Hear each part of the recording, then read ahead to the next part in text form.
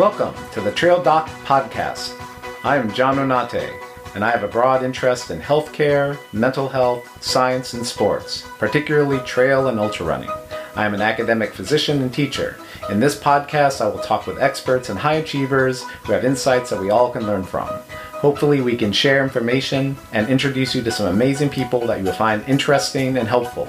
This is a work in progress. Please let me know what you think, and I will welcome suggestions for future episodes. Thank you for listening. In this episode, I am joined by a trio of healthcare professionals who are experts in providing medical care and support at trail and ultra marathon races. We have a frank and broad discussion on the impact of the coronavirus pandemic on ultra marathons. They are Dr. Andy Pasternak, his wife, Dr. Joanne Elro, and Dr. John Anderson. Andy is a family physician and founder of the Silver Sage Family and Sports Medicine Clinic in Reno. Joanne is an anesthesiologist in Reno. Joanne and Andy are well-known medical dynamo at the Tahoe Trail endurance runs in Western States 100, where Andy serves as medical director at both races. John Anderson is not only an emergency room physician in Reno and medical director of the Broken Arrow Sky Races, he is also a talented mountain endurance athlete with multiple finishes at the Tour de France. I must also say that Andy and Joanne are outstanding ultra endurance athletes as well, with finishing 100-mile races. And Andy and Joanne are also, and I know this from a personal experience, outstanding cross-country skiers as well. Enjoy. So just tell us a little bit about who you are. So I'm Andy Pasternak. I'm a family practice doc in Reno, Nevada. I've been the medical director for the Tahoe Rim Trail races for 10 years, and this was supposed to be my first year as medical director for Western States. I've also helped out at Canyons, the new Ultra Trails Lake Tahoe. I could never get that one right. I was medical director there, so have worked at a bunch of races in Nevada and California. And I'm Joanne Ellero. I'm an anesthesiologist in Reno, Nevada. I am assistant to the medical director. She's the one that actually gets the shit done. Do you have a title at Tahoe Rim? Are you like... I don't. Oh. I'm just a silent background partner, but I usually take care of organizing all of the medical equipment and... of course, volunteering. Awesome. And pacing sometimes. And how long, between you two, how long have you been doing medical director work or volunteering at races? I think I started volunteering probably like a year before Andy did. Yeah, she's actually technically been at TRT longer than I have. I was at TRT before it became a 100-miler. Wow. And John? So I'm John Anderson. I'm an emergency medicine physician. I practice primarily in Reno, Nevada as well. I work in the ski clinic up in Lake Tahoe as well. I live in Truckee. And I work in the medical director for Broken Arrow Sky Race. And I've done that since its inception. Then also do some race medical work with Racing the Planet of Four Deserts, which is kind of the stage race events that kind of go throughout the world on different in different deserts. Wow. And how long have you been involved in these races as a medical director or? So Broken Arrow, I think we were coming, let's see, I think this is our fourth or fifth year. I'm trying to remember. And been there since the beginning. And then with Racing the Planet, I think the first year I did with them was 2012, 2013, right around there. You know, I think some people might find it interesting to find out like how each of you got into it. Like how did you end up in those roles? Maybe start with you, John, since we're talking. Yeah. Well, I think, I kind of came into it. I guess I've been running longer than I've been in medicine. I guess I grew up running, and I started running ultras probably I think 16 years ago now. And it was kind of a natural mesh of kind of my work and my personal interest as I, continue to run ultras. And then I just, I think initially I just kind of reached out to some of the race organizations, and kind of told them who I was and some of my background, and asked if they needed any help. And as you kind of get started, so it's usually you find someone that kind of takes you under their wing and kind of helps move you along. And then for Broken Arrow itself, Brendan's a good friend of mine. He and Ethan started the race. They're friends of mine, and kind of actually, I guess the whole race management is, my brother's part of it, and Jeff Quine and all kind of friends. It's just kind of, they approached me and asked me to do that as they were getting started. Yeah, and actually, all three of my guests today are highly accomplished ultra endurance athletes as well. I mean, John, you have an amazing resume. How many times have you done Tour de Jante? I've done it. Let's see. I've done Tour de Jante 3 times. I didn't finish one year, so I completed it twice, and then I did last year. I did Tour de Glaciers, which is the longer version, the 450K version. So kind of 4 times in total to the race, but although one year I didn't finish. So yeah. And I forgot, do you do skimo as well? Or I do, yeah. I just I mean, kind of living up here, it's we're lucky in that there's a few places that are amenable to that, and obviously just getting out anywhere is pretty easy here. Got it. And the races has started to pick up locally. Started to see a few more, and they've actually grown and become certified and things like that. But not this year. And Joanne and Andy, what's the story? So it sounds like Joanne was first. Like, what kind of made you decide to not only participate in these ultras, but to lend your medical expertise to the races? Well, I would say my story and our story, I guess, in a way, is very similar to John's. Start out running. We were actually both road runners before, kind of got burned out, injured, joined the local running club on their trail groups, started running on the trails. I think we ran our first ultra it was TRT 50K, 55K. It was back when they called it 50K, and I want to say it was like 2004 maybe, or 2005 somewhere or 6. Yeah. So it was a while ago also.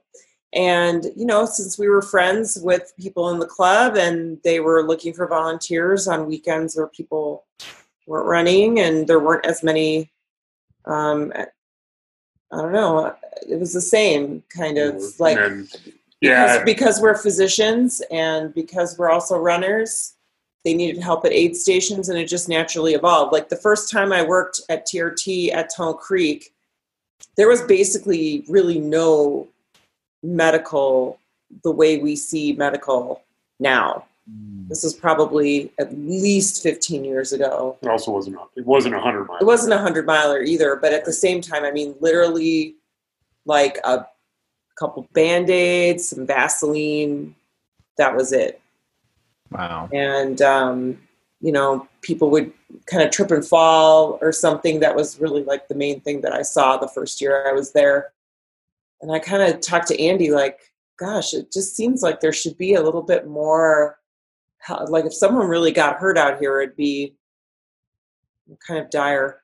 And then what happened is when they went to a 100 miler, the race directors approached the University of Nevada, Reno, the sports medicine fellows, about doing medical coverage. And the sports medicine fellow contacted me, and he had been reading about how to cover marathons. So he's like, we're going to have aid stations every 3 miles, medical aid stations every 3 miles. And I was like, dude, you've never done a trail race. Like, time out. This is not a road marathon.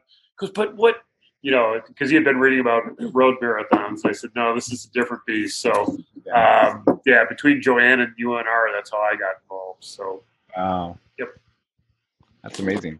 So today, I thought it'd be interesting to kind of go through some scenarios, and some of this came up, kind of off the top of my head. Some of it came from other questions from other runners. But just as your gestalt, how do you see the ultra marathons are going to be run before we have a vaccine or any sort of effective treatments? Yeah. I don't know if they are. Well, the races will happen. I don't have a doubt of that. But how do you think the races should be done to make them safe during this time? Well, yeah, it's a good question. I think there is going to be some racing. I kind of wonder if what's going to happen is we're going to see sort of smaller, more regional races to start out. I think people are still going to be under some travel restrictions. So the idea of, flying halfway around the world to go do a race, I kind of wonder if that part of it might go away for a while. And then I kind of hope that we sort of start out maybe with some smaller distances, not start out with a 100-miler, just to kind of get a sense of how things need to work out. But and obviously I think we'll probably see races with just in general less people. I do wonder, you read about New York and Boston in the fall, and I guess if they're able to pull it off, we should be able to pull it off on the trails, but I'm sort of watching to see what they do there. Yeah. And they did that, before we saw what was happening in New York and what we've seen before. They were pretty early to that. So, yeah. John, what do you? Yeah. I agree with Andy. I think that I'm hopeful that we'll have some races later on in the year. I don't think, obviously anything for the early parts of the summer and probably the late parts of the summer are probably not incredibly realistic. But I think one of the bigger things that we'll see and that would be safer is just smaller numbers. Everything in general being smaller, both the number of runners that are able to race, plus the number of volunteers kind of / aid stations, kind of decreasing the amount of people that are involved in contact with each other on the whole scale, from the runners to the to the race organization it's not as big a deal in ultras as it is in road marathons, but the spectators as well, I think we'll just have overall small numbers. And whether that means that everything becomes a little bit smaller and more regionalized, or it's just limited amount of people that are allowed to participate, I'm not sure, but I think that'll be the most glaring thing I think we see when we come back, is just everything will be smaller. Yeah. What, in terms of safety, you each of you brought up some good aspects of an actual ultra marathon. So you have the racers, you have the volunteers, and then you have the spectators. And I kind of throw the crew in as sort of another kind of group of people.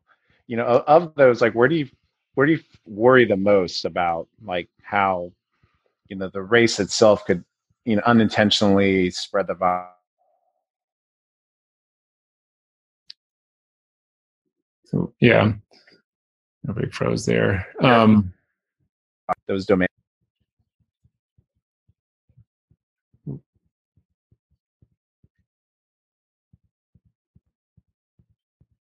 John, frozen on your end there, Andy? Yeah, it's frozen on my end too. Oh, am I still frozen? Yeah. Oh, you're better now. Okay. Did you hear my question? I think so. I think I get the gist of it. Yeah. There's four groups of people. You have the racer, you have the volunteers, and then you have the people running the race, and then you have the crew and pacers, and is there any aspects that worry you more in terms of the COVID-19 right now?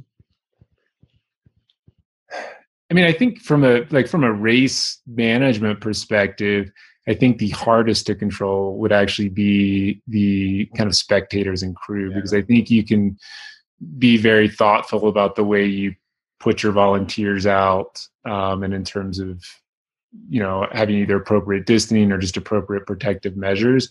And I think again, with kind of how you start and finish the race, or kind of your big crowds, but the race itself, getting people spread out. And personally, I think that, the risk of transmission from running near somebody is incredibly low.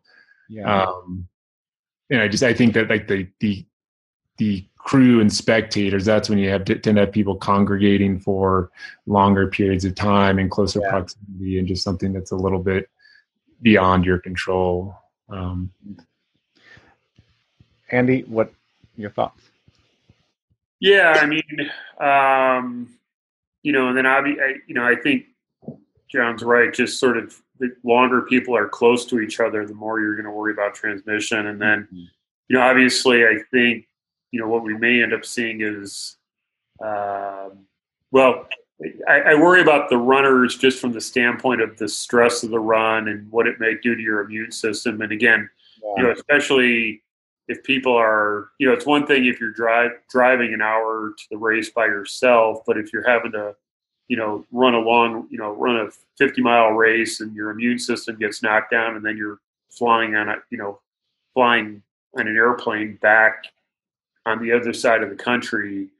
I kind of worry about that group a little bit. And then obviously the older volunteers, runners, crew, just because we know, it seems like, COVID tends to hit people who are older harder.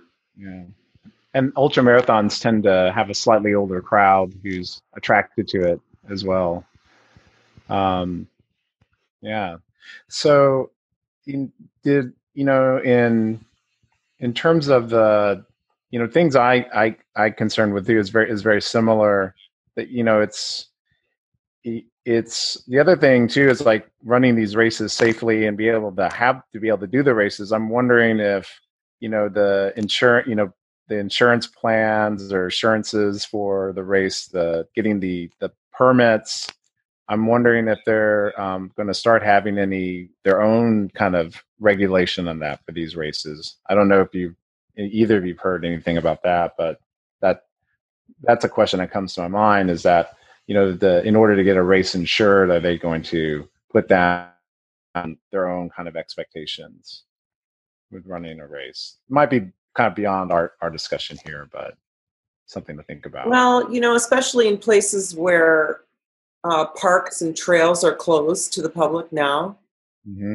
I just wonder, how is that going to, is that all going to open at one time? And are counties and cities even going to want to host races? Who knows? Yeah. Right? I mean, not like what would they be liable for? Yeah. I don't know, but maybe they just are like, we just don't even want these people. We don't want crowds. We don't want too many visitors. Yeah. But, it sounds like, at least with some races, they were, are trying to see if they could even reschedule it. So hopefully there's, if we can show that we're doing it in a safe way, that we can, hopefully keep those community partners and state and park reps partners with that. In terms of like general safety for our medical volunteers, are you thinking about doing anything different in terms of Western states or Broken Arrow? Have you had any back of the envelope thoughts about that, of how the guideline for safety if you're sitting in an aid station for hours and hours? For next year? Yeah, for next year. When Western states happen. I'm praying for a vaccine. Come on.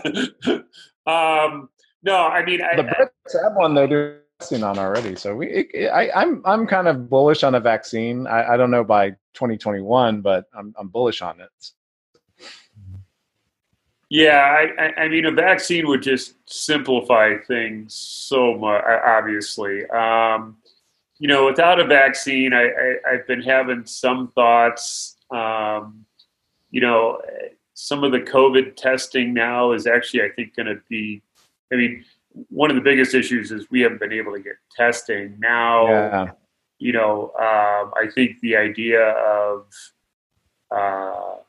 people getting testing. So, I mean, I could see, especially some of the bigger races might say like, hey, we need proof of a negative COVID saliva to the race before we're going to let you up there.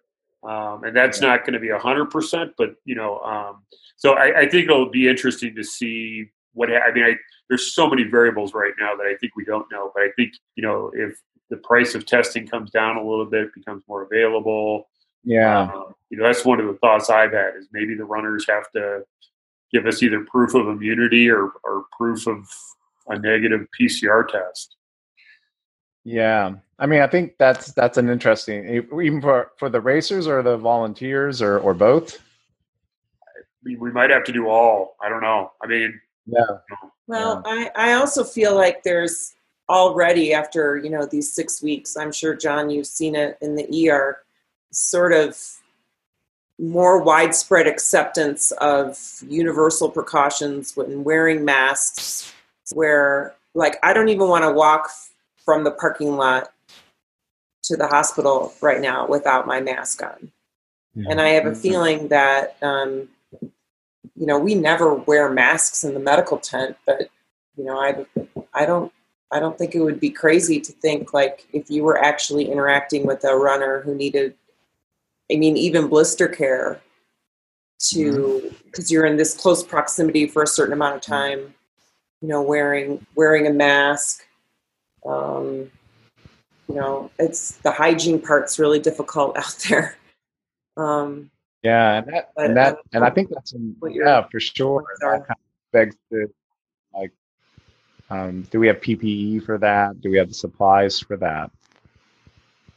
Yeah. Yeah. I mean, I think anything that happens this year, I don't see a way that you couldn't have, that you couldn't mandate, the volunteers to wear masks. I don't know that the racers would, or if they would, have to wear a buff when they came in the thing, have to put it up like that. But I think you would at least have to have the volunteers, including medical volunteers for this year wearing a mask. And it's kind of hard to say, looking forward to next year, what things will look like. I just had a thought as you had mentioned the vaccination. I was interested in your guys' thoughts on this. Supposing, we have vaccine, by next winter. And so 2021 season vaccines available. Would you ever foresee a situation where you would require a vaccine require proof of vaccination to participate in a race, similar to schools or something like that? It's obviously not happened to this point because I don't think we've seen it, quite such a widespread pandemic. But I just had that thought when you had mentioned the vaccination. Curious to hear your guys' thoughts about what that would look like. To me, that sounds reasonable, especially for like a big race that draws people from all over to be one way to sort of have your own mitigation, because if people get the vaccine, they're not going to come to your race. But I could imagine like a big race like Boston or UTMB or Western States, or Broken Arrow. It's a big race. That's a big race. It draws a lot of, because I think Joanne, you had shared that article or that white paper about, an analog out of Wuhan. It seemed like outdoor events didn't seem to be a big accelerator of infections compared to indoors. But, I do think Mardi Gras is a little worrisome for me because that's big outdoor parades, and that definitely was an accelerant. So I think it's a combination of, I think most general outdoor gatherings are probably okay, but maybe something like Coachella or Boston Marathon, where everyone's like packed in 4 deep for miles, that would be, where you'd be, concerned. But yeah, so many variables. I think smaller races, and to mandate vaccines might be a big pill for them to swallow, though. Depending on, I mean, California is probably okay. We're kind of used to it. I mean, you have to be used to mandatory vaccines, I have another thought about vaccines, but I'm just, Andy, do you have any other thoughts? Well, I also wonder, I mean, I think that again, for the races that have international runners, I think it's going to be interesting if and when there is a vaccine. I could see proof of vaccination being required for people to enter other, I mean, we love going to Italy, and my guess is if there's a vaccine, the next time we go to Italy, they're going to want to see something saying, hey, I've been vaccinated against this before you show up to, so I could see a lot of countries wanting to see that for international travel. No, I mean, it's something that, again, either proof of vaccination or proof of antibodies might be something we need to add. Yeah, for sure. All right. Let me take a look at some.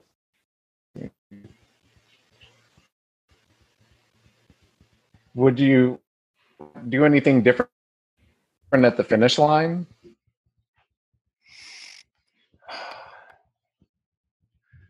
Gosh, it's difficult because I think like kissing. Yeah. It's hard. Yeah. So,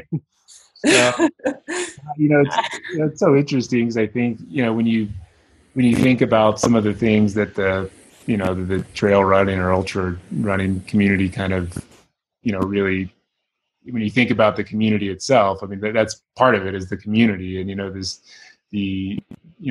the run itself, but also the celebration of the run with your friends or with the people you meet out there, and that is I mean, again, I think, for this year, I think if things do happen, definitely things will need to be scaled down. And I doubt there'll be big, like award ceremony sorts of things that you might like at UTMB or something like that, where they've got thousands of people that are, there. As far as the high five at the finish or whatever, yeah. You just get some hand sanitizer and high five and then hand sanitize, I guess. Yeah. But in terms of, we were laughing about that with Ethan at Broken Arrow and Ringing the Bell. I mean, kissing the rock at Hard Rock. I'm like,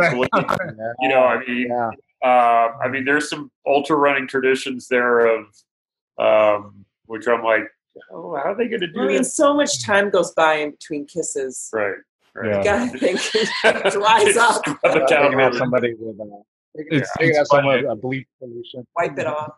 I've thought about that, but before at Hard Rock, because you're like, I mean, literally an hour before, like, puking, going, divide or whatever, and then you're like down at the rock kissing it, and you're like, oh, I don't know who came before me, who's after me here, but they're going to get a little bit of that, gel that I just threw up. But. Well, yeah, I mean, it's not like ultra running has ever been a particularly hygienic scene. Yeah. Yes, that's true. I think it's only saving grace from a respiratory point of view is that it is outdoors and you're not spending huge amount of times in proximity. It's not like wrestling or MMA or something like that in someone's face. Yeah. It sounds like one of the things that's really struck me from our discussion is that the coronavirus really affects almost every aspect of ultra. You have to really think about almost every, from your entry list to your, to getting health information from racers, how the size of your field, the support staff, all of that sort of, we have to think about it now in the light of coronavirus, which is different. We don't think about flu season. I mean, there's lots of races during flu season and things like that, and we're not freaking out about it as much. Yeah. I mean, you can even back up further, I'd say, and into training, and to kind of piggyback on something that Andy had mentioned earlier, is that, I mean, personally for me, I'm while I'm, continuing to run and train, I'm not putting, a 6-hour day in, or like a, extremely strenuous effort, just because, the recovery time for your body may not, if you happen to get sick in that recovery time, then I don't know. So I think even backing up into training, it right currently with, with how things are, you have to be a little bit mindful of that. Just not to, especially, folks like all of us that are, certainly at a higher risk for exposure. And, there's a lot of healthcare professionals who participate in ultras and volunteer in ultras, and not just in giving medical care. I think one thing that, in hearing an explanation from Craig and Andy about some of the thought process and why they decided to cancel Western states this year, I think was really thoughtful. Was it's not just that can we do the race safely in June? It's more what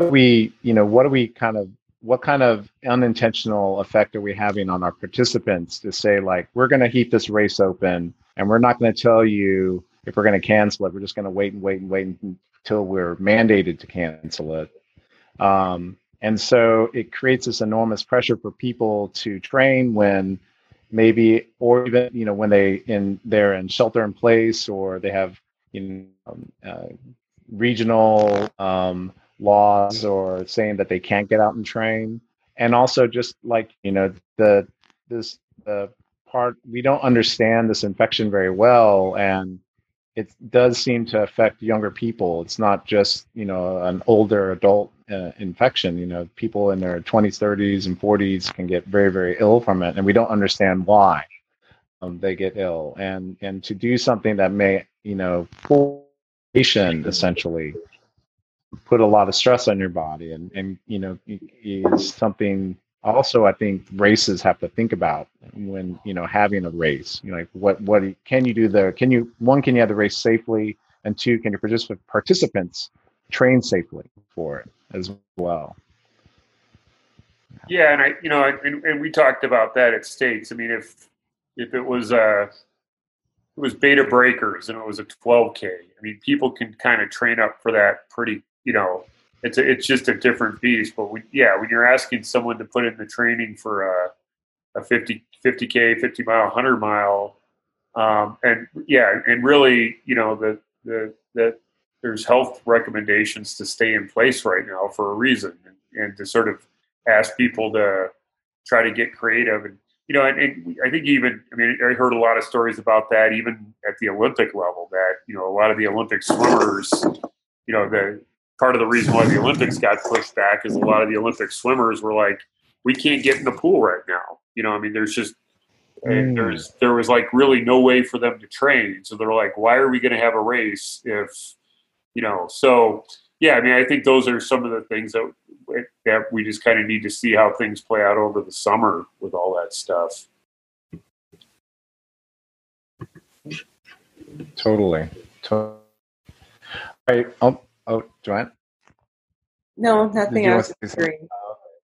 Well, let's try to end this on hopeful. What are you hopeful for of all of this? What's the bright side?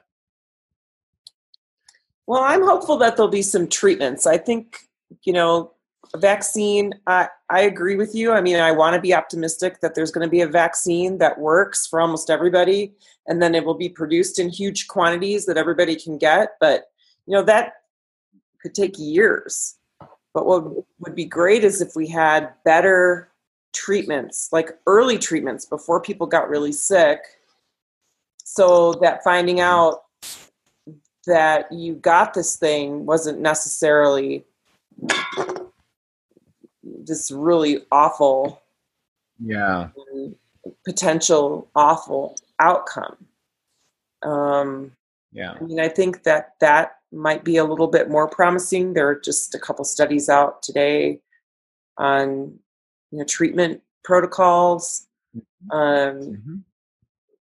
And then I wish we had a better handle. Again, it comes back down to testing. I wish we had a better handle on just how many people have been infected, how many people have been exposed, how many people have recovered. Can you get infected again? We just need so much more information. And it's just so hard to make predictions without really hardly any data at all. But I'm hopeful that we'll go out and run again, even just for fun. Yeah, me too. Yeah, I mean, I think, I will say, just in general, from a more global sense, outside of running, I mean, it has been incredible to really see everybody coming together, like all over the world. The response to it was really, pretty heartwarming, especially, for us in medicine. It's like, wow, people really can come together, and it's been pretty cool to see that. Now there's been some exceptions here and there, but in general, I think it's really been a great time of unity. I think from a running perspective, I do hold a glimmer of hope that we'll see some racing later in the fall, and again, maybe on a smaller scaled back version. And I think too, it gives everybody kind of this chance to kind of run for running. There's not a race, and there's not like something really to train for other than, just kind of training for life in general. And so it's like, I think and I think it seems like too, it's drawing more people, at least anecdotally, it seems like, more people are out enjoying the outside, and that's because it's the only thing you can do, at least right now. It's like, go for a run on the road or the trail, whatever it is. But, it's kind of an interesting thing to see. So, but, I think I'm hopeful. It's, we're obviously kind of moving on into the dance portion where, things are going to flare up and pull back and flare up and pull back. And we'll just have to, as long as we've got the appropriate testing and the appropriate kind of resources that we need to kind of bring things back down, just have to be willing to accept that, while we may be able to go out in, 2 months, in 3 months, we may not. So. Yeah. Andy, what? I would sort of like to echo it. I mean, there's been obviously a lot of downsides to this for a lot of people, but I would agree with John. I mean, just the amount of really creativity within the medical community of, okay, we don't have enough PPE. What can we do? How do we, we're not in a perfect situation. We don't have the right testing. How can we optimize testing? How can we so it's been really some of the work that my colleagues have been doing, that I've been seeing in our local community and nationwide, of just the creative solutions, make me hopeful that we're going to continue to have some really good creative solutions. I'm also optimistic looking at, what's happening in Europe. I've been looking a lot at what's happening in Europe and especially Italy. They're starting to loosen up on things. And, I was reading some things the other day of, what's it going to take to get soccer back in Europe? And is it going to happen? And there's some thoughts that it might. I'm sort of watching a lot of the pro sports right now and seeing, obviously they have deeper pockets and more resources, but, there seems to be, I don't think anything's said. If I had to bet, I'd still bet we're not going to see the end of basketball and hockey this year, and football. And I would probably bet against right now, but again, there's a lot of creativity there. So, and there's a lot of money. So I think they may be coming up with some solutions because they have deep enough pockets to come up with that. So, yeah. I think I'm generally I'm hopeful because I think like what John said and really, what you and Joanne also said, Andy, this calamity has brought people together much more than it's divided. I think that it's given us an opportunity to think about, what we're doing, not just for the next race or the next, whatever in our lives. And I've been really, really impressed by how people are trying to, follow these guidelines. Like I'm, personally, I was very shocked how much people are taking it seriously here in Sacramento and, across this country.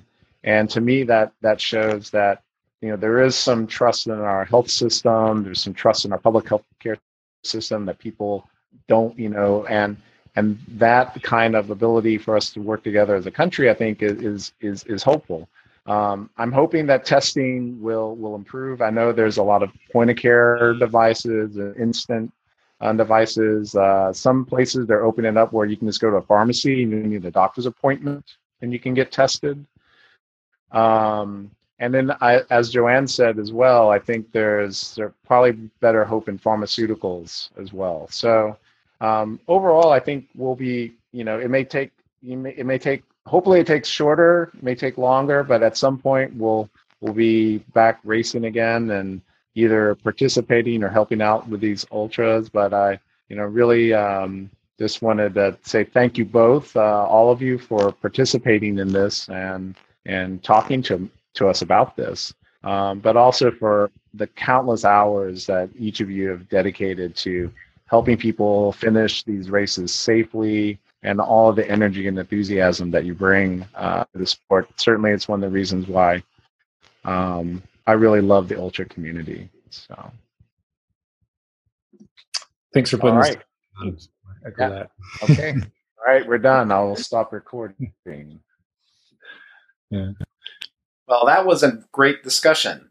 I think in many ways, it's really the beginning of many conversations, and including not only us as, healthcare providers, but really the whole community at large on how we can safely go back to running on the trails and hopefully gathering together at ultra marathon and trail races soon.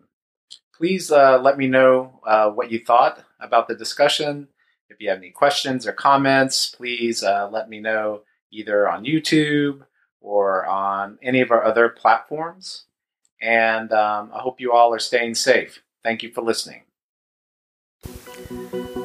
This video and podcast represents the opinion of Dr. John Onate and his guests. The content is provided only for informational, educational, or entertainment purposes. The content here should not be taken as medical advice.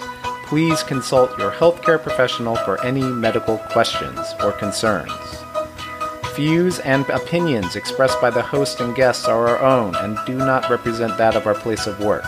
While we make every effort to ensure the information we are sharing is accurate, we welcome any comments, suggestions, or corrections of errors. This website or podcast should not be used in any legal capacity whatsoever. In no way does listening, reading, emailing, or interacting on social media with our content establish a doctor-patient relationship. I do not receive any income or gifts from the pharmaceutical industry. I have no financial conflicts to disclose in relationship to the content presented, and if I do, I will present at that time. Thank you.